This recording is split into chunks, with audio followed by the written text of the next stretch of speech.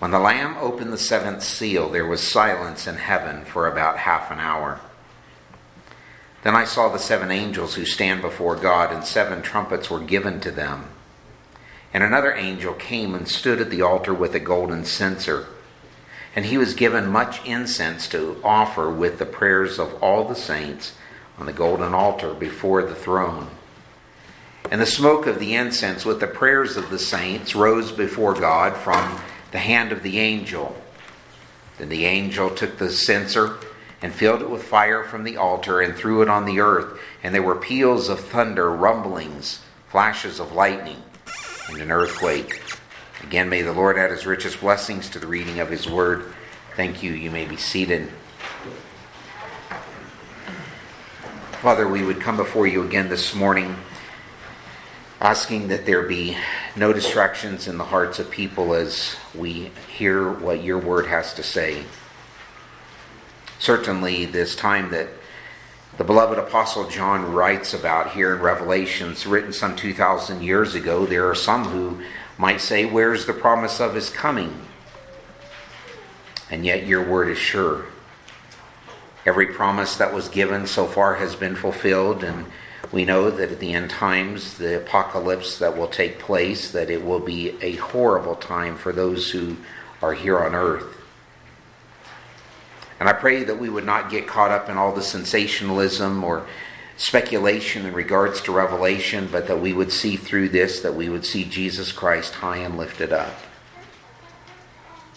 We prayed earlier in our missions moment for our fellow brothers and sisters in a very difficult country and difficult land. And Lord, we failed to mention again and pray for the 2 countries, Montenegro as well as in Montserrat, the island of Montserrat in the Caribbean. And despite the fact that there are only a handful of believers there in those countries, I pray that they would be faithful, bring revival to their hearts just as we have prayed for revival in ours.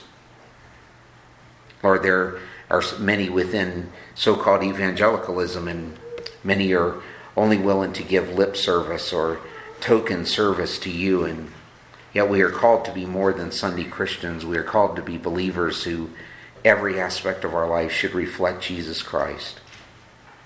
So may this be so for your name's sake. As we continue with Revelation chapter 8 this morning, we look at these first 5 verses and just a brief look back in what we have already covered in chapter 6 and 7. I pray, Lord, that again that we would be attentive. We thank you, Lord, again for your word and the privilege of being able to share these words today. We ask this in Jesus' name. Amen. If you have never read all the way through the book of Revelation, it is at this point that you may be tempted to stop reading, because Revelation is not an easy book to get through. What is taking place is not easy to read, and it is truly apocalyptic.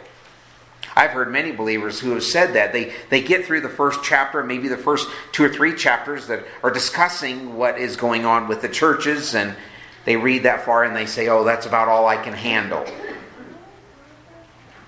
Now, I know that there are some who have asked me, for example, if there's anything that I fear in my own personal life. And by way of illustration, I will say, yes, there are some things that I fear. I fear spiders. I have arachnophobia. I'm afraid of the dark. I really don't like being underground. My dad was telling me about a movie or a documentary that he was watching this week about the boys in Thailand a few years ago who were caught underground. And just thinking about that put shivers up and down my spine. I don't like the idea of spelunking, as they call it. But for we who are true believers in the Lord Jesus Christ, the reality is that there is nothing that we should fear. And certainly we should not fear death. We should not be fearing what's coming because the Lord is going to return. We know this. We know that He is going to establish His earthly kingdom. We do know that when we read these passages and we see all of the horrendous things, all of the destruction that is going to be poured out over the next couple of months, probably we're going to be looking at the 7 trumpets. We're looking at the 7th seal today. The bowls, the vials of wrath that are going to be poured out. One day, God will have His day here on earth. And it will not be an easy time. All true believers, though, are under the care of the Great Shepherd. We looked at this in one of our passages, and nothing will befall us that will not make us more like the Savior. Yes, we can be afraid of death, but death should simply, for us as Christians, that's simply a portal to a great promotion that will never end. Amen? We don't have to worry about that. We don't have to worry about, as we sing in that song, my hope is built on nothing less than Jesus' blood and righteousness. If that is where our hope is at today, you have nothing to fear now or into the future. In chapter 5, we found the only one worthy to open the seals in the scroll, and we saw who this was. And of course, we find as well in chapter 5, verse 9, we saw that there were people from every tribe and tongue and people and nation who were singing the praises of God around His throne. What a great anthem. Anybody here ever heard Handel's Messiah? Okay, if you've ever gone somewhere where they have played Handel's Messiah, I hope that they bring it back here in Cheyenne at some point. It hasn't been but here once, I think, in the last 15 or 20 years. But when they get to the Hallelujah chorus, it is just thrilling to sing and to think that as we stand on our feet, and of course the choir director, the conductor, he will have everybody stand. It's a long-standing tradition. One day you won't have to be invited. You will do it because it is what it is in your heart to do. We then got to chapter 6. And in chapter 6, we saw 6 of the seals that will take place, and each one spells more doom against a world that hates God and His chosen children. Let's do a brief recap on the previous 6 seals. The first seal was the white horse. This represents a false peace. Now, if you've been watching the news, you will know that there is a great deal of talk that is going on around the world about peace, supposedly peace in the world. And if you've been following the conflict that is taking place, they have now signed another ceasefire, or a brief, I think it's a 24 or 48 hour truce in Sudan between the two warring factions. Here's the problem. The Bible already tells us that the wars are going to continue until the Prince of Peace arrives. Along with the false peace, the false sense of security that brings with it, or that comes with this first seal, the white horse, the rider on the white horse, we found secondly, the second seal was a red horse, and this was war. Again, if you were to take a look and you were to do some Google searching, not right now, I'm watching you, see if you bring out your phone.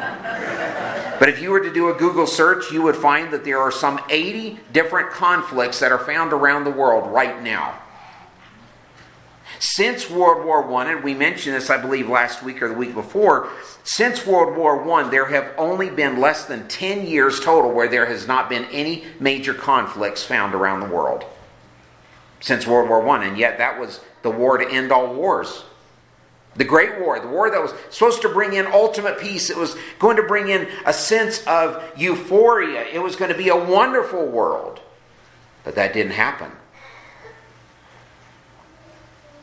We find the third seal is a rider on a black horse. This represents famine. Now, we've already heard about the one country this morning.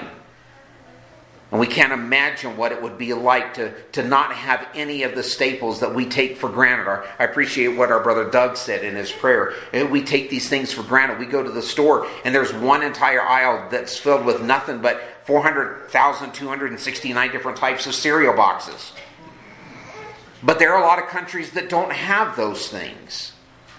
And yet we take it for granted. And there are times when even as believers we go and maybe we're a little reticent when we go out to eat, and we sit there and maybe we're ashamed of the Lord Jesus Christ, or we're ashamed of our testimony, and we don't even bother to say thank you, Lord, for the food that we have.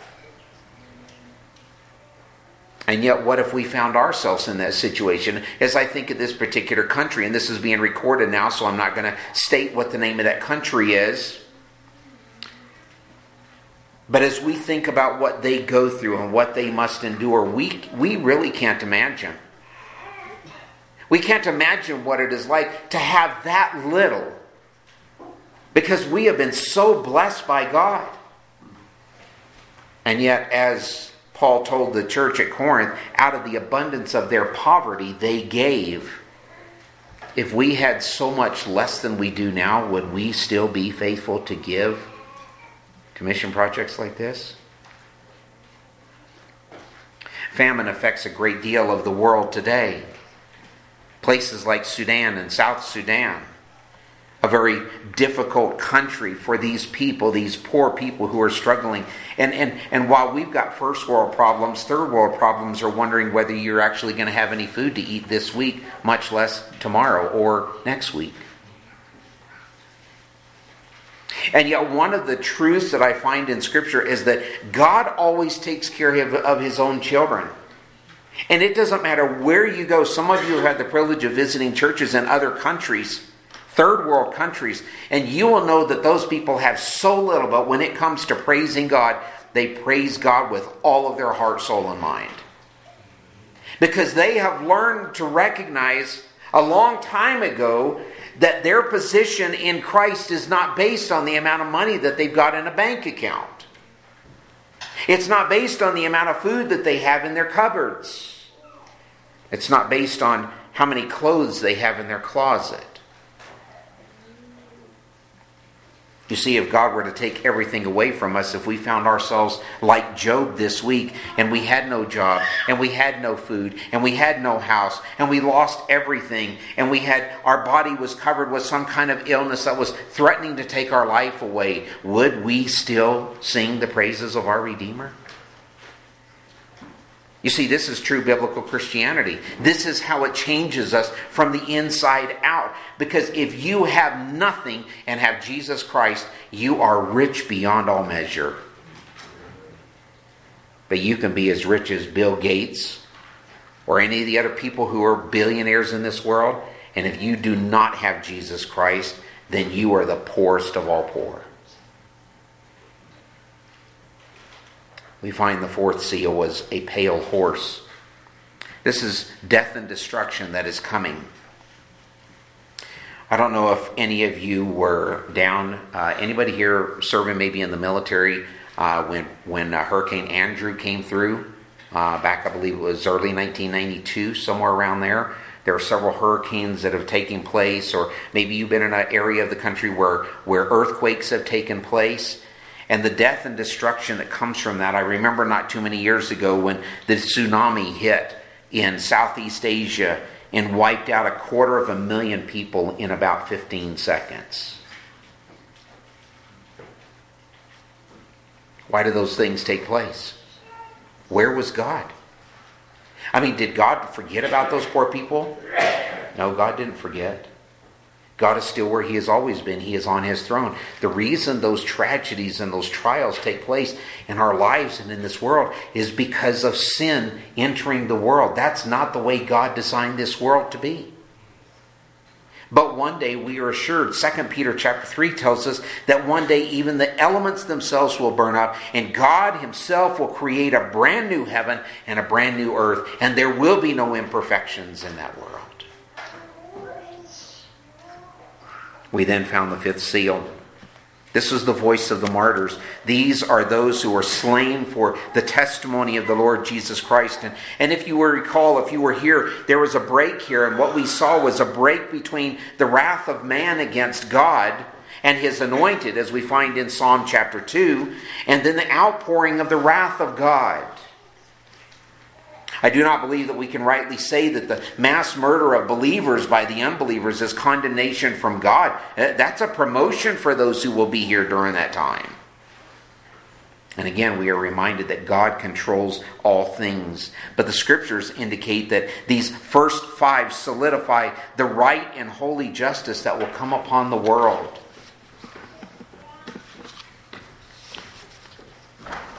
If you're a true believer in the Lord Jesus Christ this morning, I do not believe that there will be joy in our hearts, that there will be happiness when we see the destruction that comes upon this world. I do not believe that we will rejoice when we see the things that take place against our family, our friends, our neighbors, our colleagues for having rejected the Lord Jesus Christ. But the Bible is clear that during that time when that happens, God's justice will be right.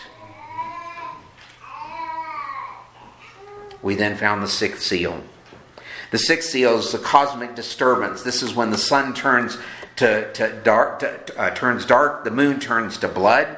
There's a great earthquake that takes place, and it is at this point that the wrath of the Lamb is getting ready to be poured out upon the earth. If you remember at the conclusion of chapter 6, we find even the kings, from the kings all the way down to the paupers of the earth, they all cry out, "Save us from the wrath of the Lamb." Then in chapter 7, though, there's a bit of an interlude. And in this interlude, we hear the 7-fold praise that is being sung to the Almighty as His anthem rings throughout heaven. I cannot imagine what this must sound like. But first we find the 24 elders, and then we find the angels, and then we find all of those who are true believers in the Lord Jesus Christ who are singing. Those from every age who will be standing before God, and all singing together, all singing in their own language, singing to the Creator, singing to the Lord God Almighty. Everybody who is in heaven, there will not be one regret. We will be able to stand and we will sing without any sin. There will be no tears in our eyes. There will be no sadness. There will be no sickness. There will only be perpetual, eternal joy. The prayers of all true saints now will have been fulfilled. Throughout history, many are the prayers that have been wept, that have been unheard, maybe only but to the Good Shepherd. Can you imagine? We mentioned the country this morning. Can you imagine what those prayers must sound like? Oh Lord, how long? Oh Lord, how long? How long do we have to continue to endure this? All we want to do is worship you. All we want to do is love you. One day evil will have the end of its day, and God will rightly judge those who have rejected Him. We read this quote, "Although the world is rocking and reeling and its very foundations are crumbling, at the center of the universe, God's eternal throne is still as solid and secure as ever. God is sovereign, and the Lamb is still Savior, and everything is under perfect control." Whereas Jesus was referred to as a lamb once in the Old Testament, twice in the Gospels, and once in the epistles in 1 Peter chapter 1, He is referred to as the Lamb 28 times in the book of Revelation. And so we concluded chapter 7 by looking at the great shepherd.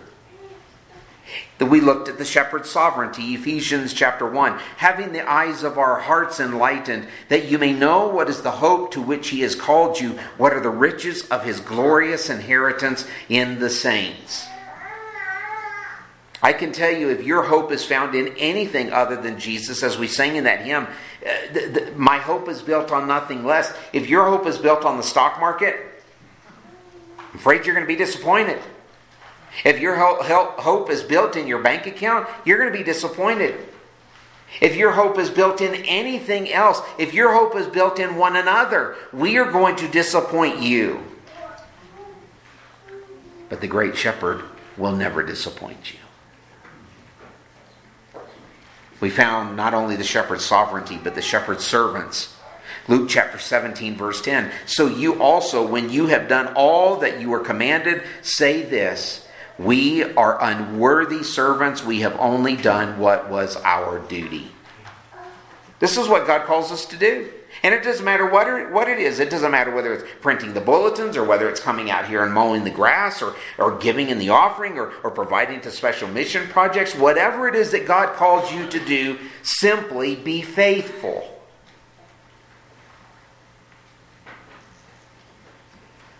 We found thirdly the shepherd's shelter. Galatians chapter 3 verse 13. Christ redeemed us from the curse of the law by becoming a curse for us, for it is written, cursed is everyone who is hanged on a tree. And yet he did that for us. And then finally we saw the shepherd's care. As the only rightful lamb, he guides to a place where every saint who crosses from these shadow lands into eternity will find being in heaven will simply last forever. Where's Brother Al? Brother Al? Oh, there he is. I see him. You're hiding back there. Brother Al's been going over Genesis, and he went over in the beginning God. You know, this is about where my feeble memory, if you will, the reality of where time sets in, I can't begin to understand that. Because if you go back to creation, that might be, according to many biblical scholars, and I believe as well, may be anywhere from 6, 7, 8,000 years old. The world is not millions and billions of years old. That's made up. And the reason that it's made up is because it is designed to remove God from his rightful place. In the beginning, God. But before that, what happened? What took place? God had perfect communion within the Godhead, within the Trinity. How long was that for? Start counting. Was it 1,000,000 years? Was it 1,000,000,000 years? Was it 1,000,000,000,000 years? We can't begin to comprehend that kind of number. And yet God has always existed. God will always exist. And there is only one time in all of history, in all of time that would ever be recorded, there is only one time that God himself would die, and it was on the cross. The Lord Jesus Christ. So that our sins might be forgiven. So that we might be able to have a relationship between God and us once again. And it was initiated by God, not by you or me. So now after the brief interlude of chapter 7, we come now to verse 1. And the glorious praises that have been sung and that were raised throughout all of the heavens. I mean, can you imagine this innumerable host? How many are there? I don't know. But everybody who is going to be saved will be there. And they will all be singing. But all of a sudden, in the midst of all of this, we find chapter 8, verse 1. And as the world prepares for the seventh seal and the seven trumpets, we read again, the Lamb opened the seventh seal, and there was silence in heaven for about half an hour. Now, I don't believe that I can rightly paint this picture for you, but I'm going to try. Do you remember in the book of Isaiah where the cherubim and the seraphim are actually singing the praises of God? Holy, holy, holy is the Lord God Almighty. And this is what they are to do for all of time. Job tells us that the angels gathered together and sang at the beginning of creation. We are told that when the angels came down in Luke chapter 2, what happened at the birth of the Lord Jesus Christ? There's an entire heavenly host that is singing praises to God. But now all of a sudden, there's not a sound.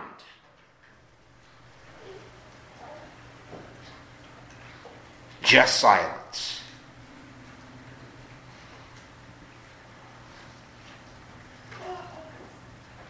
It's hard to imagine what this silence really represents. Maybe for the only time since its creation, maybe for the only time in all of history, this will be the only time that it records that heaven is silent.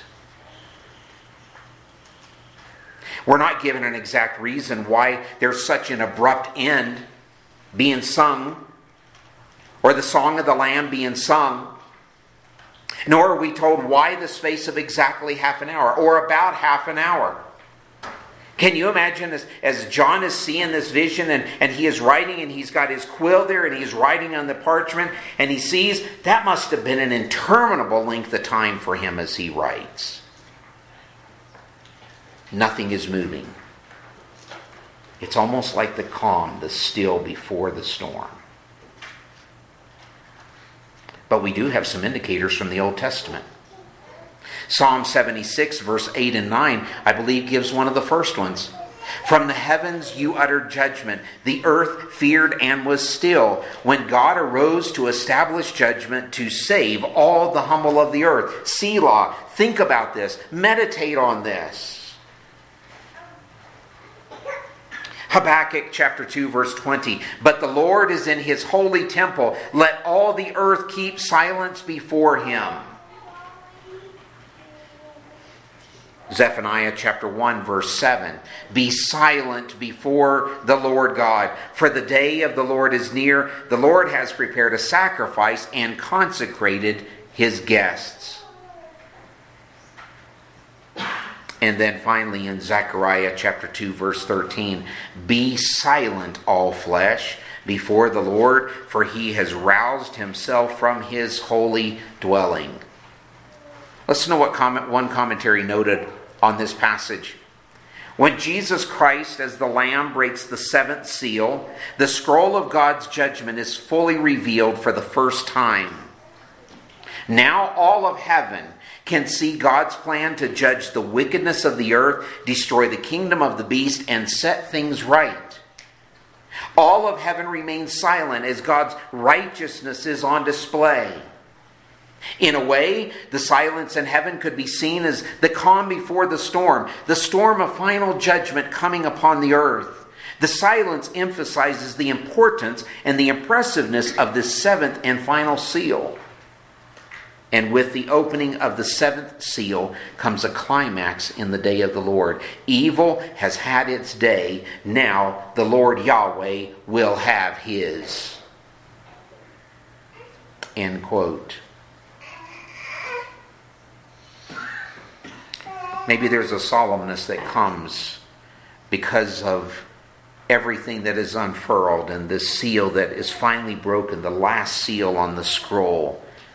And those who are standing around the throne finally see the fruition of what they have been praying for all of history. From the beginning, when the blood of Abel cries out from the ground and cries out to God for justice to be done, until the very last person is put to death through persecution, through trials, through tribulations. Evil did and does have its day right now. But I am thankful. I was speaking with somebody this last week and we were talking. I am so thankful for the mercy of God. I'm so thankful that the Holy Spirit is still in control here on this earth. You and I would not dare to come out of our homes if there was no kind of control here. Secondly, we find that there are 7 trumpets that were given. Again, if you were writing in your notes, the first point, silence reigns. Secondly, 7 trumpets have been given in verse 2. At times, the number 7 is used to represent completion or perfection. And while it can be figurative, in chapter 8 we find 7 references to a trumpet or the sounding of a trumpet here. I believe this is actually 7 different soundings of a trumpet. One person noted, trumpets were used as a battle call, and these trumpets are calling the angels to battle. If you remember, for those of you who were here last week, we mentioned about the army of Sennacherib, the Assyrian king who comes, and God sends in one night, and one death angel comes and kills 185,000 of the enemy. That's just one angel. But now we find 7 angels that are getting ready to pour out God's wrath upon the entire world.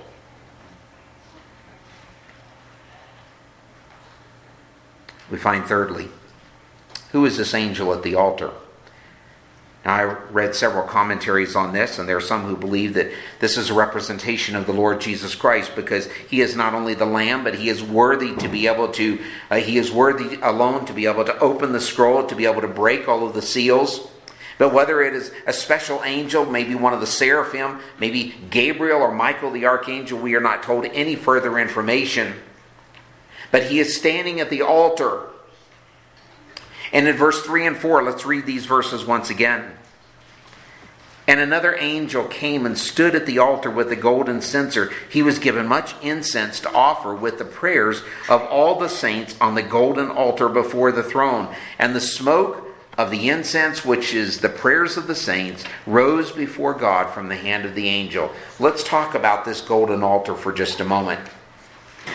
The altar of incense, one person put it this way. This was known as the golden altar, which was located at the west end of the holy place. If you remember the Old Testament, when the tabernacle was built, the tent that was made by human hands, and then eventually in the temple. So this is a great golden altar that would have been there with 4 horns on it. And it stands directly in front of the veil, or that which separates the holy place from the holiest of holies. It was made from acacia wood overlaid with gold. It was 1 foot, 6 inches square, and 3 feet high. And I believe, as many scholars do, that the representation of what we see in the temple and the tabernacle in the Old Testament was simply a representation of what we actually will see for real in heaven. It has gold rings on it to be able to hold the gold-covered wooden poles used to carry the altar. And it had a gold crown around the top edge. And it had also horns on each corner. End quote. But what is important about this golden altar is that it holds a golden censer. A censer was used to be able to hold the incense which was wafted by the priest before God. One commentary noted this: the clear implication is that the censer is here used as a symbol of judgment, apparently in response to the intercession and prayers of the saints in the midst of the Great Tribulation. Now it is interesting, if you go back in your Bibles, and I want you to look at this with me, he says this twice. In verse 3, he says he was given much incense to offer with what? The prayers of all the saints. And he says again in verse 4, and the smoke of the incense with the what? Prayers of the saints. Now, I believe that the golden incense, or the golden censer, which is on the altar, this is what is holding this incense before God, that which is offered as a sweet-smelling sacrifice. Now, it's interesting that the incense which was actually used was made up of 11 different spices, of which we were only given 4 of them by name. Another commentary notes this: the ingredients of this powder made a perfume that was not to be used by anyone else for any other purpose than in the tabernacle. It symbolized Jesus' life and could not be imitated by another. Do you ever struggle with prayer? Do you ever struggle in your daily life and you wonder sometimes, what do I say to God? I mean, God, the God of all creation, I mean, if He knows all things, why even pray? Because God commands us to. He desires to have fellowship with us. He gives us His word so that we might read His answer and His love letter to us. But in turn, He desires for us to be able to reach out to Him and to extend our prayers of intercession, our prayers of confession, our prayers desiring strength and healing for other people. But have you ever been, and you don't have to raise your hand, but have there ever been times in your life when you soaked your pillow at night with your tears, and all you could do is lift up your voice and say, God, I don't know what to say, but you take what's in my heart. Have you ever prayed for a loved one? Have you ever wondered, Lord, they're getting older, I'm getting older. Lord, are they truly going to come to faith in the Lord Jesus Christ, or are they going to go out into eternity? And we pray for our kids, and we pray for our loved ones, and we pray for our colleagues, and we pray for all these individuals that God places on our heart, and we don't see it come to fruition. You ever been there? These prayers that we're talking about, they're all being collected in heaven by God. One day the incense of all of these prayers are going to be mixed together. And as we found in the first part of Revelation, how long, O Lord? Well, we don't have to worry about that anymore. Now the time has come. And God is going to pour out His wrath. All the prayers that were extended. And then because we will see clearly, We won't have eyes that are clouded with sin. We won't have eyes that are clouded with the cares and the concerns of all the world. We will see Jesus Christ in all of His glory. And everything that was meant to be will be revealed. And we will realize that every prayer, whether answered with a yes, answered with a no, answered with a maybe, answered with a, I thought you would never ask, and here's more, all of those will be revealed as we stand before the King of Kings and Lord of Lords. This incense in the Old Testament, it was oil that was used for the candlestick, and as it was replenished, the incense would be given, and it was to be constantly burning. These prayers that we offer, they are continually before God. This is why I believe Paul mentions in the book of Romans, even when we don't know what to say, the Holy Spirit takes these things and takes them up as a sweet-smelling savor before the Father. Finally, this morning, we come to the angel's second task. And in this task, in verse 5, he first goes and he fills the censer with fire.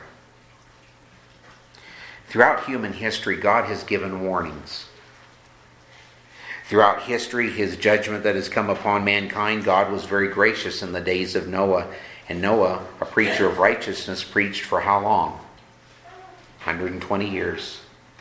And he preached and he said, judgment is coming. Repent. Judgment is coming. Repent. Sodom and Gomorrah. The angels come. They go to meet Lot. They actually tell Lot, go out, tell your family.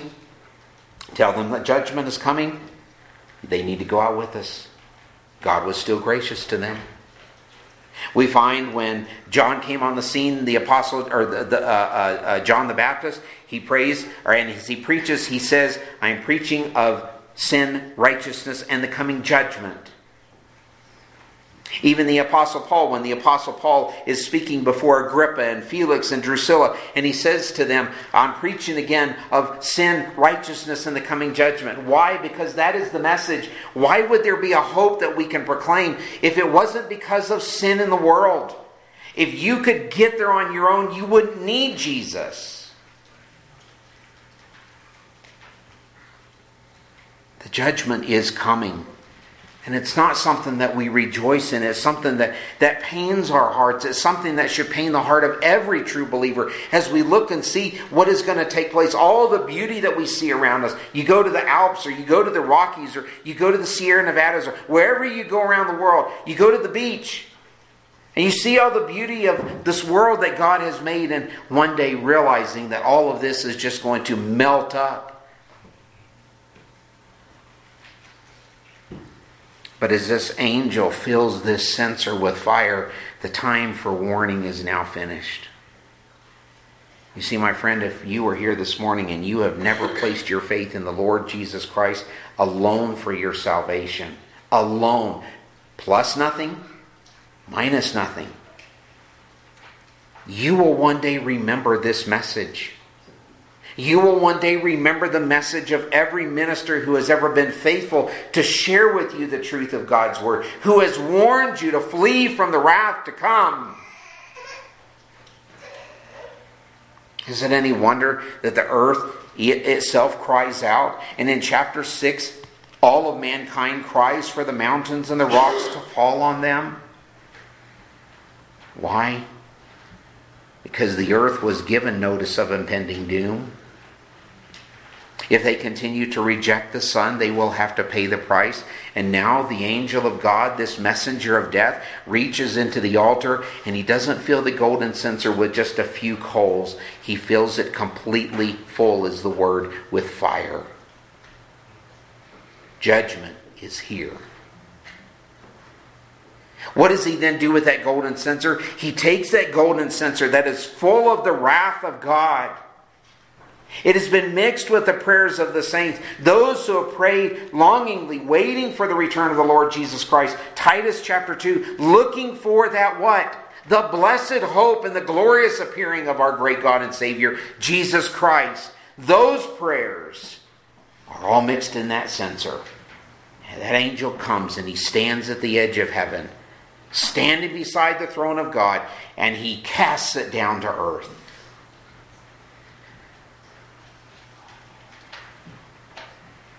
The destruction that follows.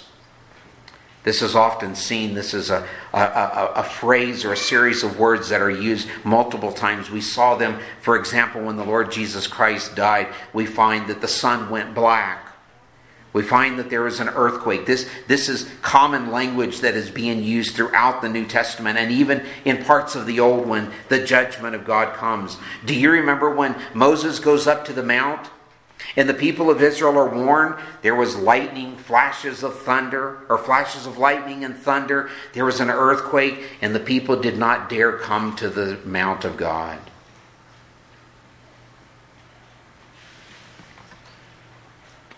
You might ask me this morning, why are you trying to scare me? Why can't we have nice messages that will lift us up and that will make us feel good about ourselves? Fellow believers, one day we will have all knowledge. One day we will know and we will see perfectly.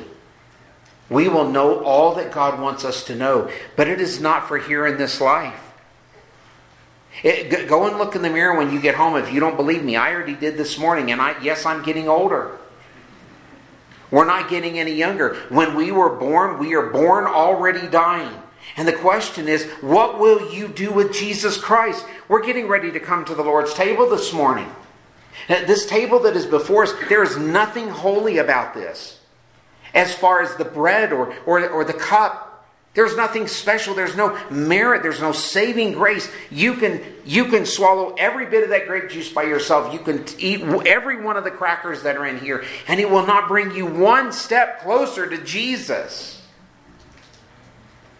The reason that we're able to do these things, the reason why one day we will stand before Christ and together we will partake of the marriage supper of the Lamb, is because Jesus Christ alone is worthy.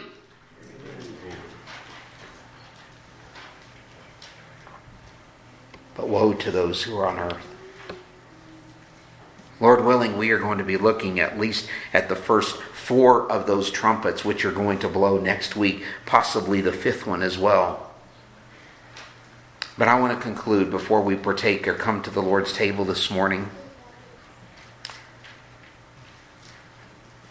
My friends, if you don't know Christ, you will not be able to escape the wrath of the Lamb on your own. Any more than I could when I came to faith in the Lord Jesus Christ. It wasn't because of me. It wasn't because God saw something special in Mark and just had to have me as one of his children. God will not be mocked forever, my friends. And just as every prophet and messenger of the Most High has proclaimed throughout all the millenniums, flee from the wrath to come. Yes, the Lamb will have his reward, for he alone is worthy. But part of that reward is the destruction of all his enemies. You say, well, that's not very fair. You and I don't have the right to determine what is fair. And yet, despite the coming destruction, despite the warnings, despite everything that is coming, God still extends the offer to you. Whosoever will may come, drink of the water of life freely. How much more could you ask for from a gracious God who sees our sin, who sees our wickedness, who sees our depravity, and yet still reaches down and sets his eternal love upon us?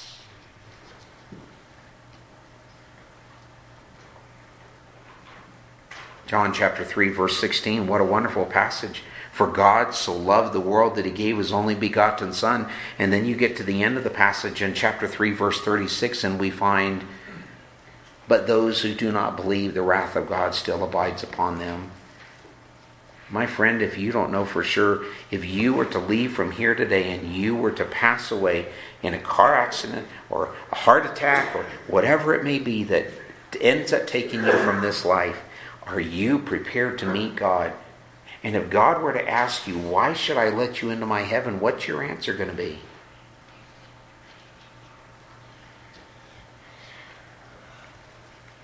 If you have not cried out to God for mercy, that on that day of the Lord, when the trumpets begin to blow, you and the whole earth will know that the gospel message that you heard over and over is true.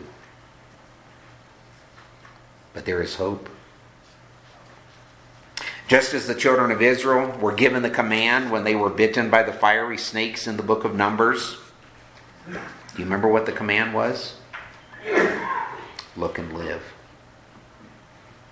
Look to Jesus and live. He's the answer. Not because it's going to give you a better life. Not because your life is going to be a bed of roses. Not because all of your prayers and your wishes are going to be answered all of a sudden. But because you will know that your name is written in the Lamb's book of life. What more could you ask for from this world, from this life? Look and live. As the hymn writer wrote, look and live, my brother, live. Look to Jesus now and live. Let's pray.